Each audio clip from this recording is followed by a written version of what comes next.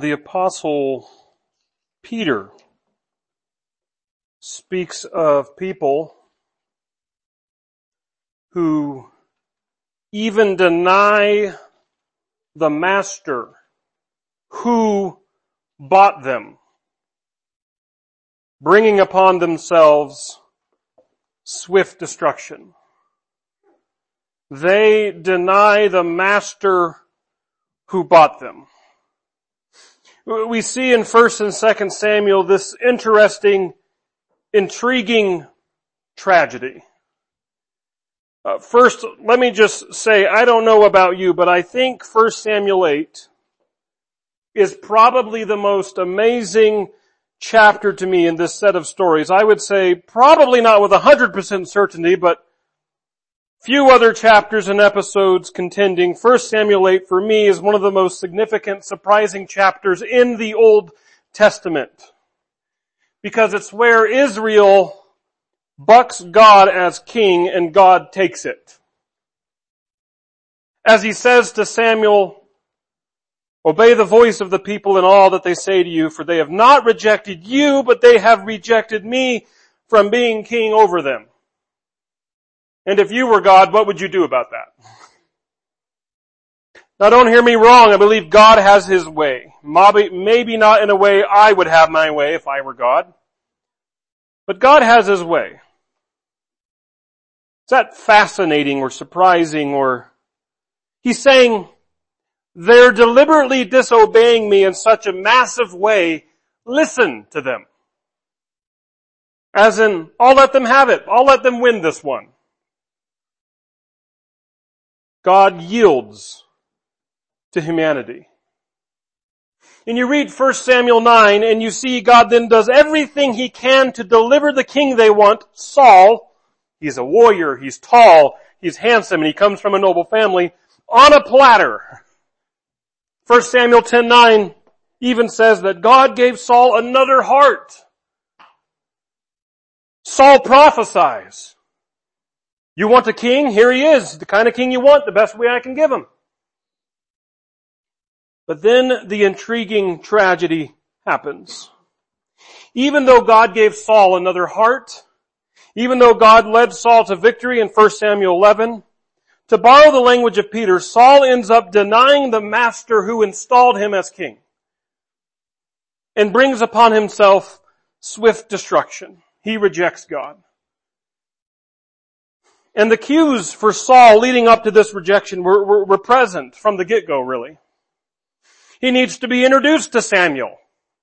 Though Samuel, according to 1 Samuel 3, was known in all Israel. He needs to be schooled on proper worship, and his failure to give proper worship leads to his downfall. A war takes place, and he's afraid while his son Jonathan does the dirty work. Saul has a rash oath that his own men cause him to not live up to. Saul tries to take Samuel the prophet's job, and he gets chastised for it. A giant threatens Israel, and a young shepherd has to rise up to face that challenge, not Saul. Saul disobeys directions, rejects God because God rejects him. And what's haunting is we've seen here and there evidences of the sinfulness of David. And perhaps emotionally invested onlookers of reading the history of Israel would begin to wonder, to think, what's David doing? Well, why is he doing those things? But I want us to see in the text this morning, it is the grace of God. We see, yes, hints of David's own sins that do lead him astray, but unlike Saul, we see a tender heart towards God from David. Because of the theme I see, I'm doing something a little bit interesting today. For those of you who may not be familiar with this, 1st and 2nd Chronicles retells a lot of 2nd Samuel and 1st Kings, maybe 2nd Kings, but kind of like Matthew, Mark, and Luke in the New Testament, a lot of 2nd Samuel is almost verbatim in some of the chapters of Chronicles. And for the theme I see, I'm going to bring in 1 Chronicles 14's text into bear on what is verses 17 through 25 in our text. So for the sake of 2 Samuel, I'm really covering what amounts to 2 Samuel 5 through 25. But in verses 17 through 25, instead of doing that, I will be switching over to 1 Chronicles 14 account of the same events.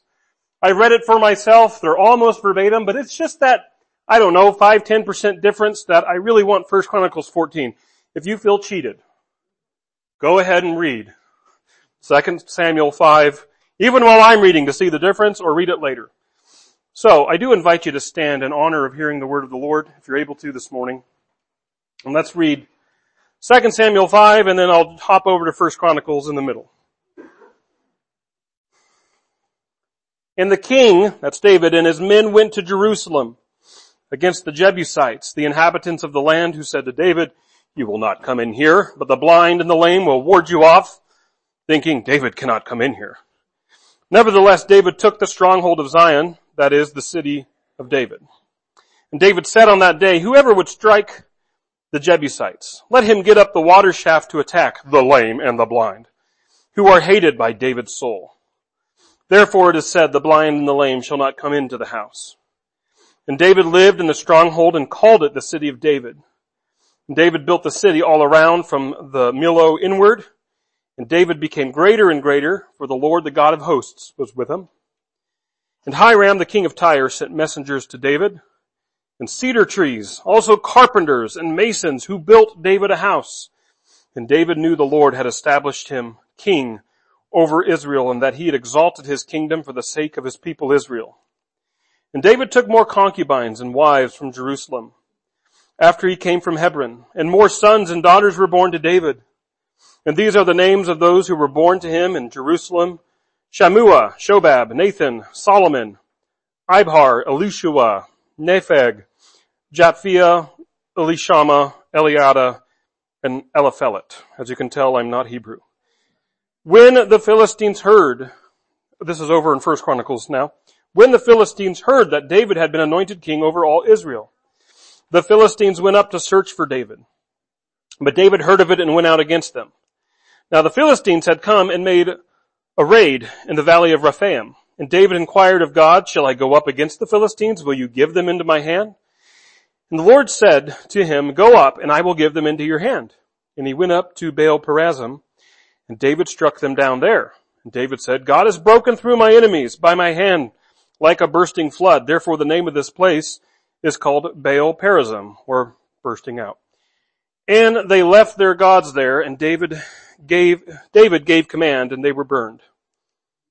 And the Philistines yet again made a raid in the valley, and when David again inquired of God, God said to him, "You shall not go up after them. Go around and come against them opposite the balsam trees. And when you hear the sound of marching in the tops of the balsam trees, then go out to battle. For God has gone out before you to strike down the army of the Philistines." And David did as God commanded him. And they struck down the Philistine army from Gibeon to Gazer. And the fame of David went out into all lands, and the Lord brought the fear of him upon all nations. Let's pray. Father, again, we find ourselves reading history, wars, names that are kind of funny sounding. But we still cannot escape your New Testament instructions that these were written for your instruction. And we cannot escape that your Holy Spirit inspired the writing of these words, and that Holy Spirit uses his word to illuminate us and to fit us for righteous living. So Father, open up our ears and hearts, peel back the culture and time, and Father, speak directly to us. Give us a desire to follow you more closely. Father, to be in that relationship. Andy walks with me and talks with me and tells me I am his own. Father, we thank you that you want to have that connection with us. Indeed, you died for it. So Lord Jesus, say what it is you desire and get me out of the way. We pray this in your name. Amen. You may be seated.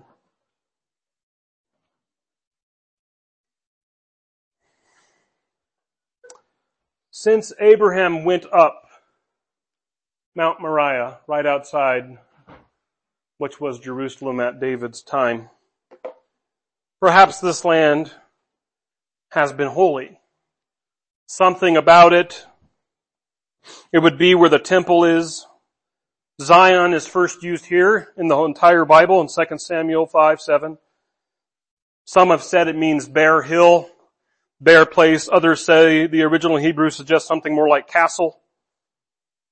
Zion would come to mean Jerusalem and even all of Israel. And this city of David is no doubt monumental in Israel's history. And while Saul failed as a king before David, it seems Joshua failed as a conqueror of this city before David. Judah was supposed to inherit this land. But Judah 15:63 tells us that the tribe of Judah was unable to defeat the Jebusites.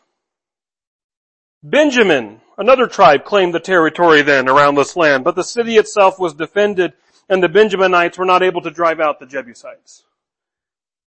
But there seems to be something about David. When his brothers or countrymen cower before Goliath, David advances. When armies come in to pillage Israel and Saul does nothing, David rises and defends. When kings have ruled by blood, lust, and fear, David has wanted to use patience and diplomacy. And where David's own forefathers, Joshua, warriors, no doubt David would look up to, have failed to capture this city promised by God to Israel, David will now capture it. And the king and his men went to Jerusalem against the Jebusites, the inhabitants of the land, who said to David, "You will not come in here, but the blind and the lame will ward you off," thinking David cannot come in here. If the Jebusites know their own history, which I believe they do, they might think, this is Israel trying again. We've won every time against them. We'll win again, David. Your people are so weak that our lame and blind will successfully keep you out of the city.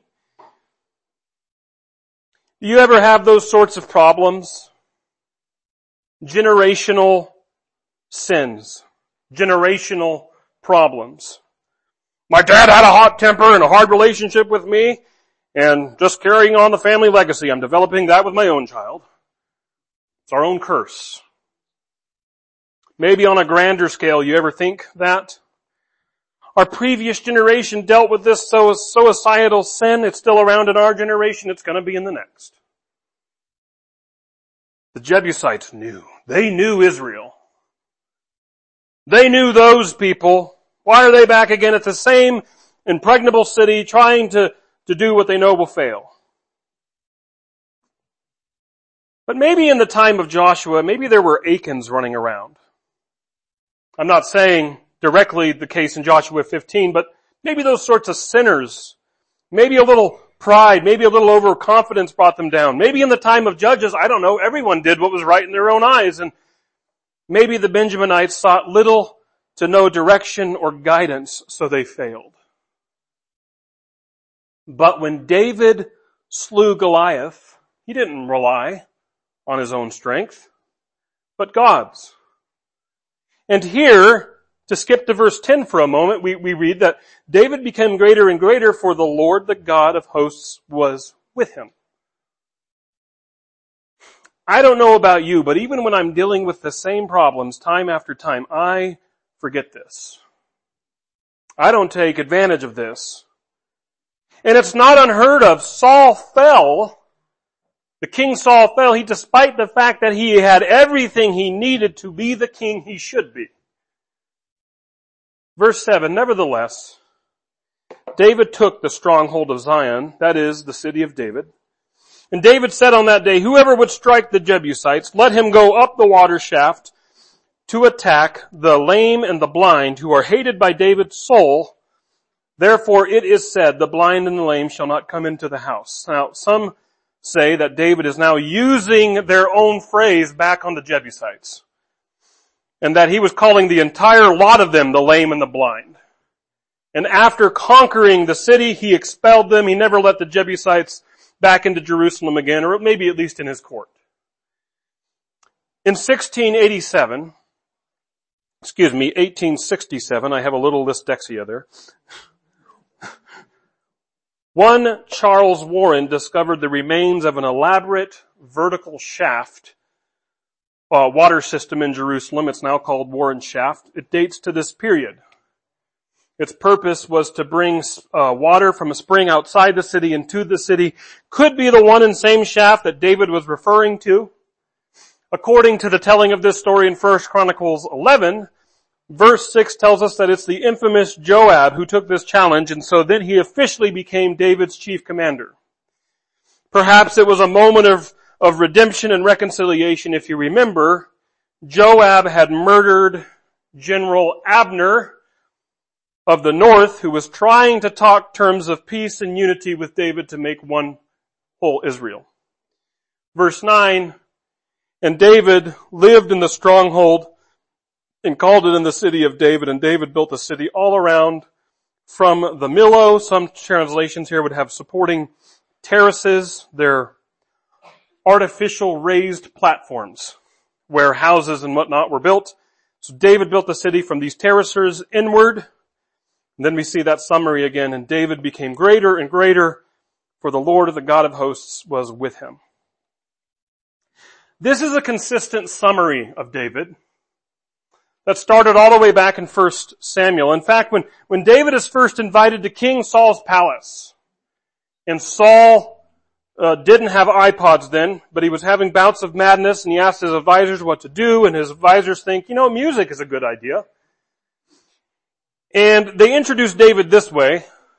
One of the young men answered, behold, I have seen a son of Jesse the Bethlehemite, who is skillful in playing, a man of valor, a man of war, prudent in speech, and a man of good presence, and the Lord is with him. Furthermore, 2 chapters later, David slew Goliath. Saul was getting jealous. That's what he does best. Saul was afraid of David because the Lord was with him, but departed from Saul. So Saul removed him, David, from his presence and made him a commander of 1,000, and he went out and came in before the people. Saul's thinking he's going to kill him. I'll just put him in war all the time. And David had success in all of his undertakings, for the Lord was with him. And you say, and he's David, King David. God has a plan for his life. He's the king after God's own heart. It was set in stone. It's meant to be. But not me, Kevin. The Lord's not with me. And yes, it's God's word, it's history, it's come to pass, but the story was being written as David walked the earth. And the pages weren't set in ink yet. And furthermore, the promise of God, of Jesus, is this: nevertheless, I tell you the truth.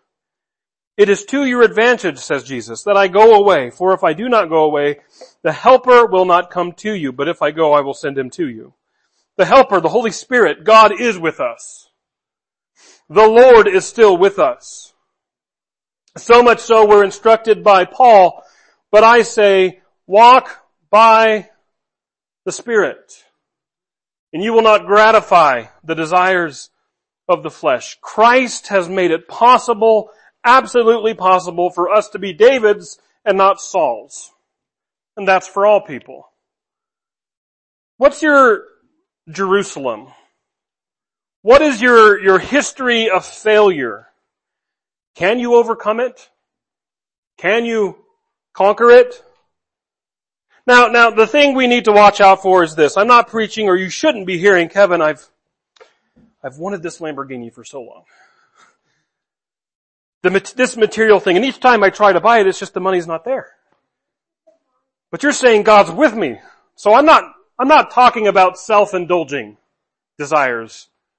Was it self-indulging for David to want Jerusalem? Well, as I mentioned, it's been attempted before. Might mean something to God as Abraham, as it was sent to Moriah. It's been promised to Israel. Politically speaking, Hebron, which is where David had been ruling from, is decisively a southern city, and David had just united a northern and southern Israel. And so it's likely he wanted a more central location. Jerusalem was either right on the border or only a few miles into the northern territory, the tribe of Benjamin. And when David takes it, he doesn't take it for selfish reasons. It's a politically, geographically astute location to have such capital. But now note this brief summary. And Hiram, king of Tyre, now Tyre is actually still a city. It's on this little jutted out inlet in the Mediterranean. But in David's time, it was its own island kingdom. It's been artificially filled in over time. It had a cultural and commercial influence. It was a big deal. And they're sending messengers to David and cedar trees. Now these are the legendary cedars of Lebanon. In that day, it was like the best of the best. Kind of like, these aren't any potatoes, they're Idaho potatoes. These aren't any onions, they're Walla Walla onions. Or if you're my grandmother, Vidalia onions. Cedars of Lebanon, not just on any old lumber, also carpenters and masons who built David a house. So are you catching this? It seems like the text says he's hardly become king of a united kingdom, a few years maybe into it, but he has a well-known neighboring nation saying, let me just build your palace. Let me send supplies and designers and laborers. And it's an affirmation of his authority and kingship from a foreign nation. It's likely a goodwill offering. Let's be our friends. Let us trade through your land. Plus, it's not like David's story has gone unnoticed. The Philistines, who will rear their ugly heads here later in the text, knew when David entered their country, if you know your 1 Samuel, he entered their country, they knew who he was. They knew the drama that was unfolding between he and Saul. So David's story and his heroics are known probably both by Philistia and Tyre, and now he's king of Israel, and now foreign nations are recognizing that.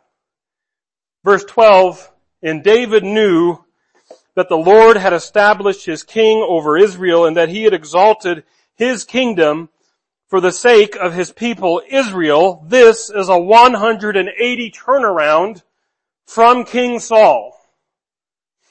If you read 1 Samuel about chapters 9 through 15, Saul is just kind of flabbergasted, naive, a bumbling idiot. Me, king? Okay, that sounds cool. Don't know why he sounds that way, but he's hiding at the coronation ceremony. Something tells me maybe he's a little worried. Doesn't seem to want to be king. Doesn't know what he's doing with Samuel. Tries to do Samuel's job for him. He doesn't fight battles, and he really doesn't stand for anything or anyone until Samuel says to him, nice try, now the kingdom's going to a better neighbor. Then Saul grows a backbone and he decides to stand for himself. His kingdom becomes about he keeping it.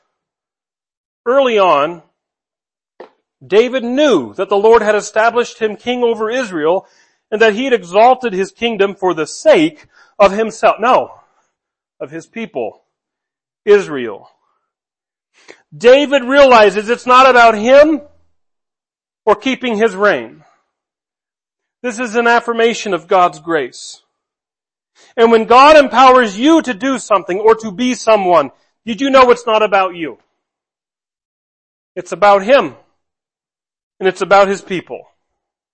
Let me say that again. When God empowers you to do something or to be someone, it's not about you. It's about him and his people.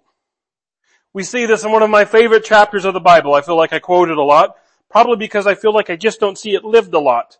Hebrews 11. All these faithful saints of old. None of it was, and God made Noah a master boat craftsman, and Noah felt pretty good about his talent. No, it was God made Noah a master boat craftsman, and Noah said, guess what? I'm about to save the world from a flood. It's about other people. It's about God bringing judgment. It's not about me. Abraham was called to glorify God. Come out from all of that pagan idolatry and make a new nation.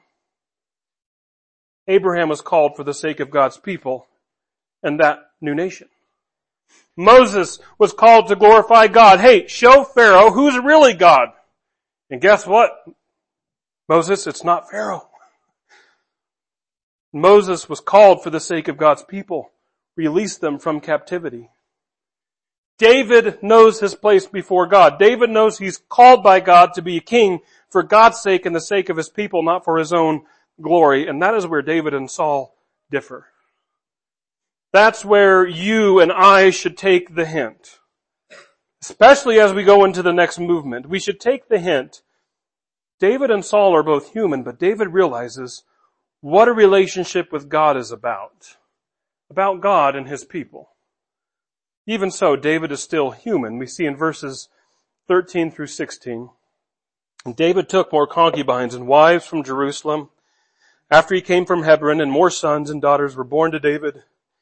And these are the names who were born to him in Jerusalem: Shammua, Shobab, Nathan, Solomon. Knowing Solomon's birth story later, we should see that this in 2 Samuel 5 is likely a summary statement of who's going to be born to David in Jerusalem, but it's not saying, oh, and he just popped these kids out left and right. No, it's not that. It's just giving you a summary statement. Verse 15, Ibhar, Elishua, Nepheg, Japhia, Elishama, Eliada, and Eliphelet. And I said this when we went through 2 Samuel 3, and we read a similar summary of David's growing harem and marriages. We know that this is how ancient kings and queens expanded their power, sometimes strategic marriages. And so some might be content to read the Bible and say, well, that's the culture, we shouldn't condemn him too much for it, whatever.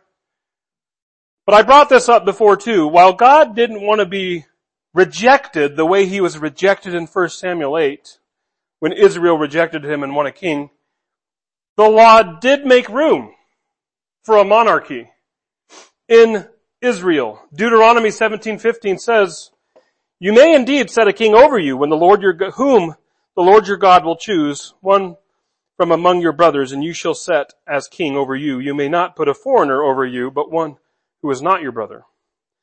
But then among the expectations God would have for a king ruling his people, he says, and he shall not acquire many wives for himself, lest his heart turn away.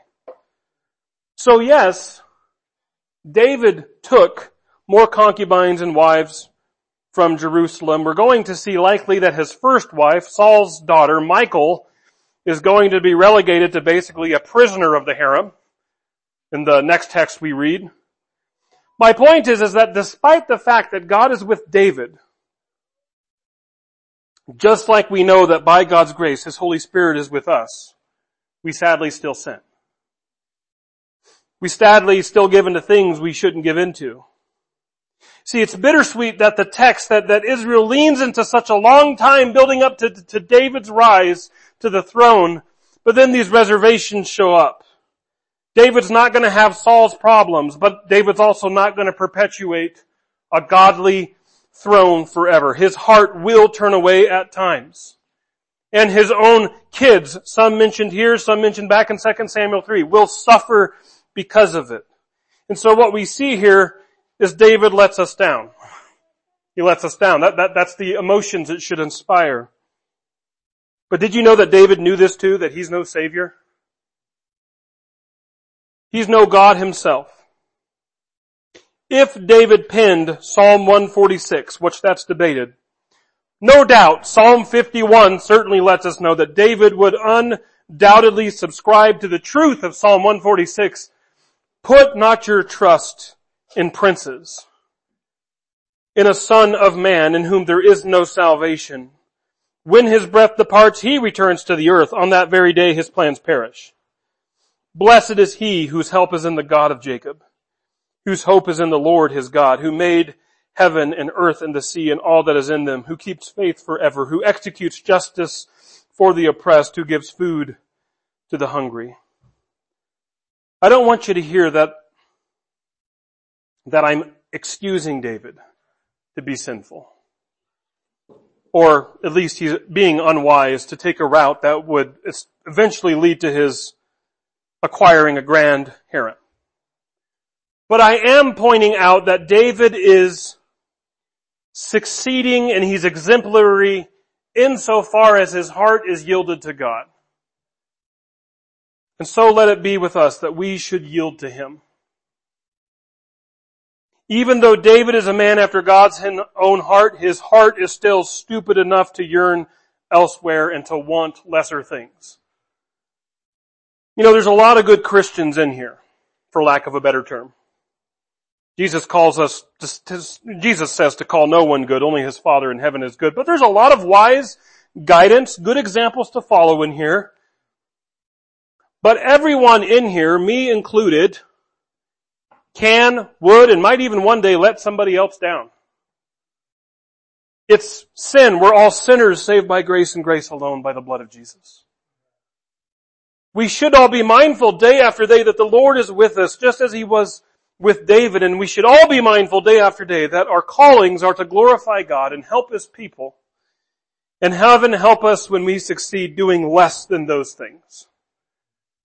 In place of what would be verses 17 through 25 of 2 Samuel 5, I'm turning over to 1 Chronicles, almost the same telling of this chunk of text, but the additions and the word differences are why I find it favorable over this text. We pick up the story in 1 Chronicles 14 verse 8.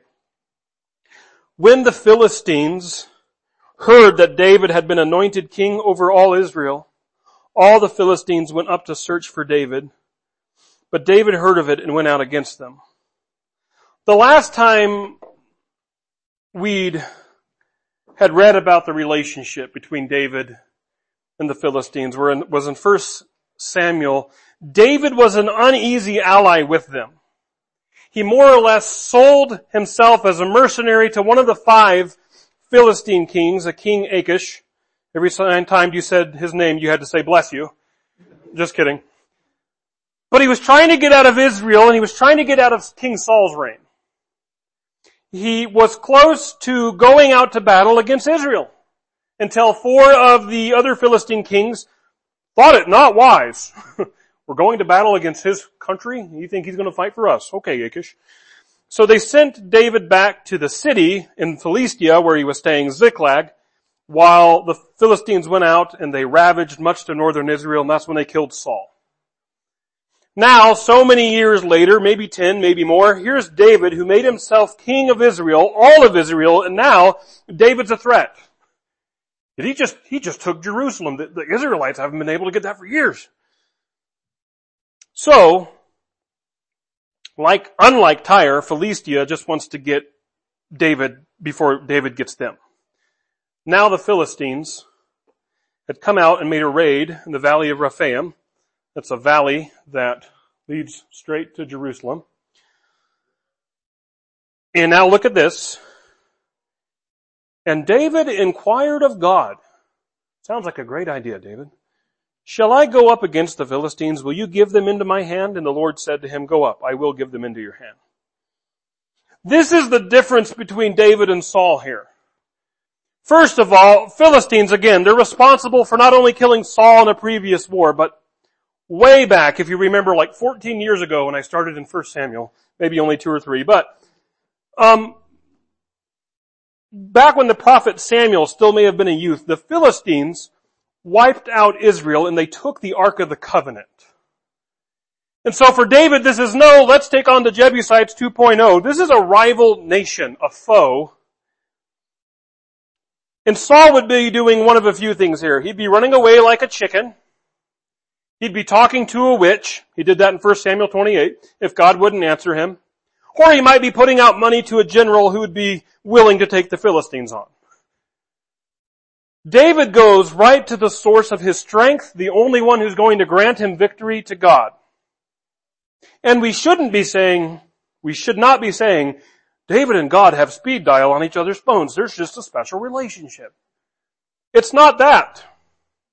It's not that God's playing favorites. He talks to David while he never spoke to Saul. So much that's why Saul felt like he needed to consult that witch.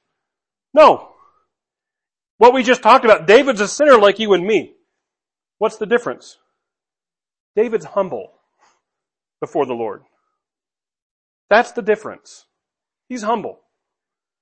I don't know how many people I've met who call themselves a Christian, or at least say they believe in God, and then they think the relationship with God is transactional, like he's a business partner. I've done a lot of good things, so he should know. That's not right. My good deeds outweigh the bad deeds, so it's time God did. That's also not how it works.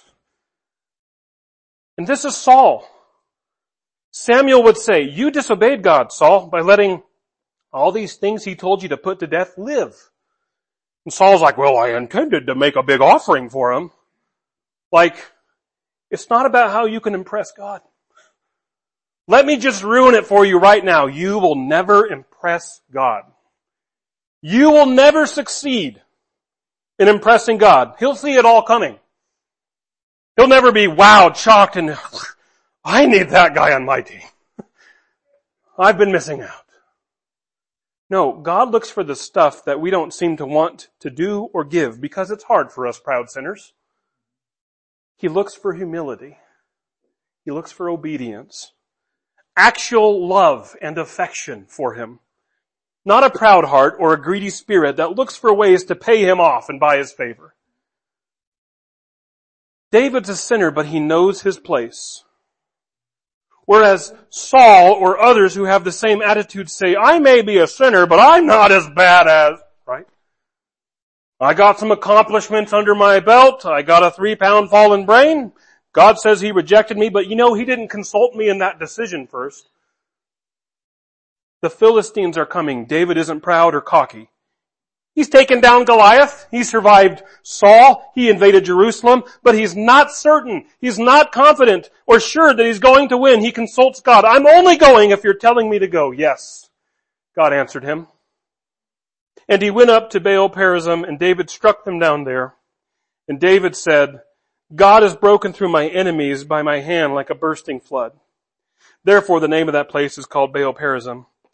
And they left their gods there, and David gave command, and they were burned. If your gods can be left on a battlefield to be burnt, you need a better God, just saying. But this is supposed to show us, like I mentioned that war where they took the Ark of the Covenant back in 1 Samuel 4.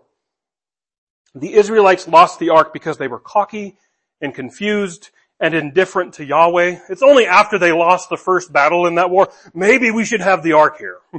Maybe that'll help us. So they bring the Ark and then they just get defeated and slaughtered. Did you know that by 1 Samuel 7, Yahweh had single-handedly delivered the Ark back to Israel without Israelite lifting one finger?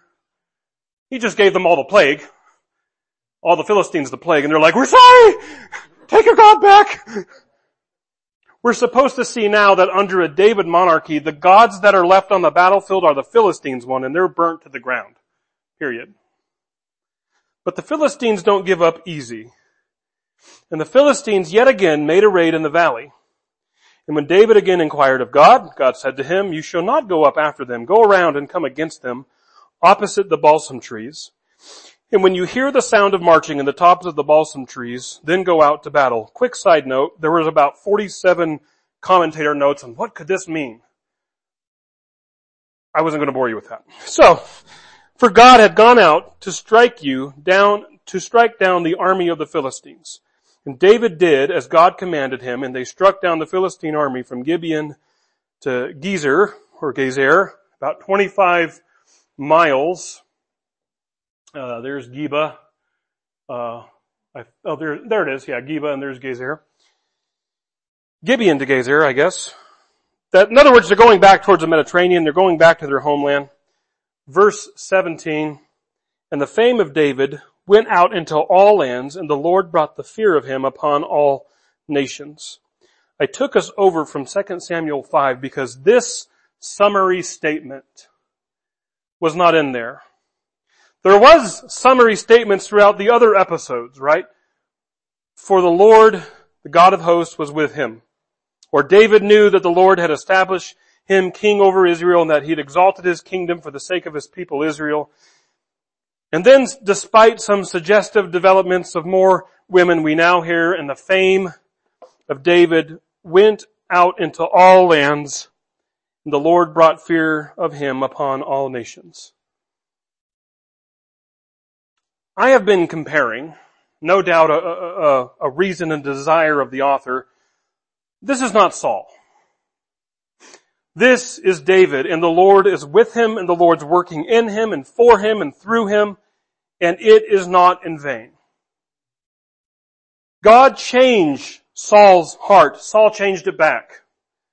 God gave Saul a kingdom. Saul dishonored him. God rejected Saul as king. Saul fought that truth until he died. God changed David's heart. David yielded.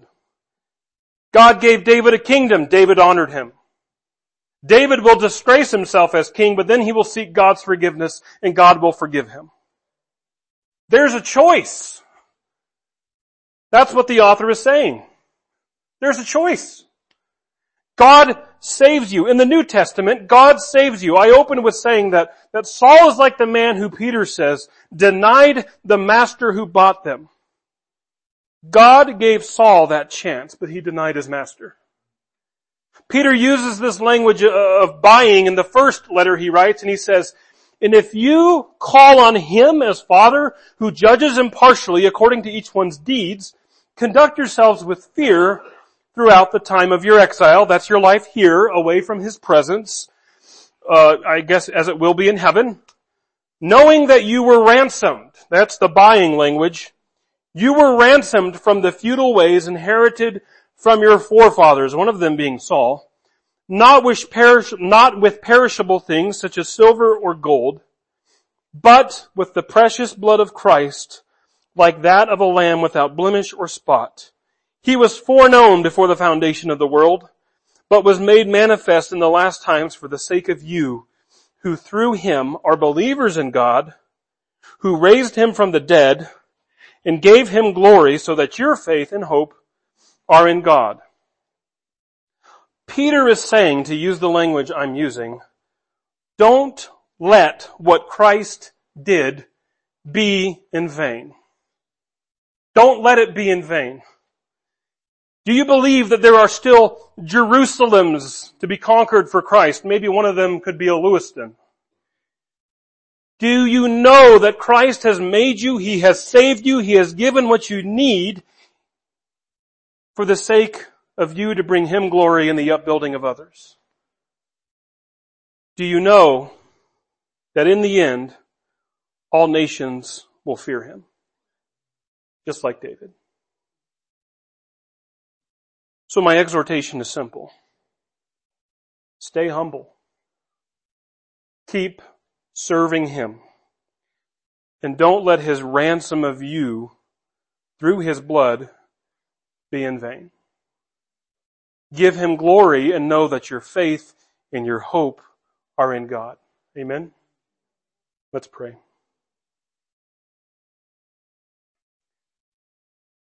Father, I have often felt as I've read through 1 and 2 Samuel, man, I'm so much like Saul.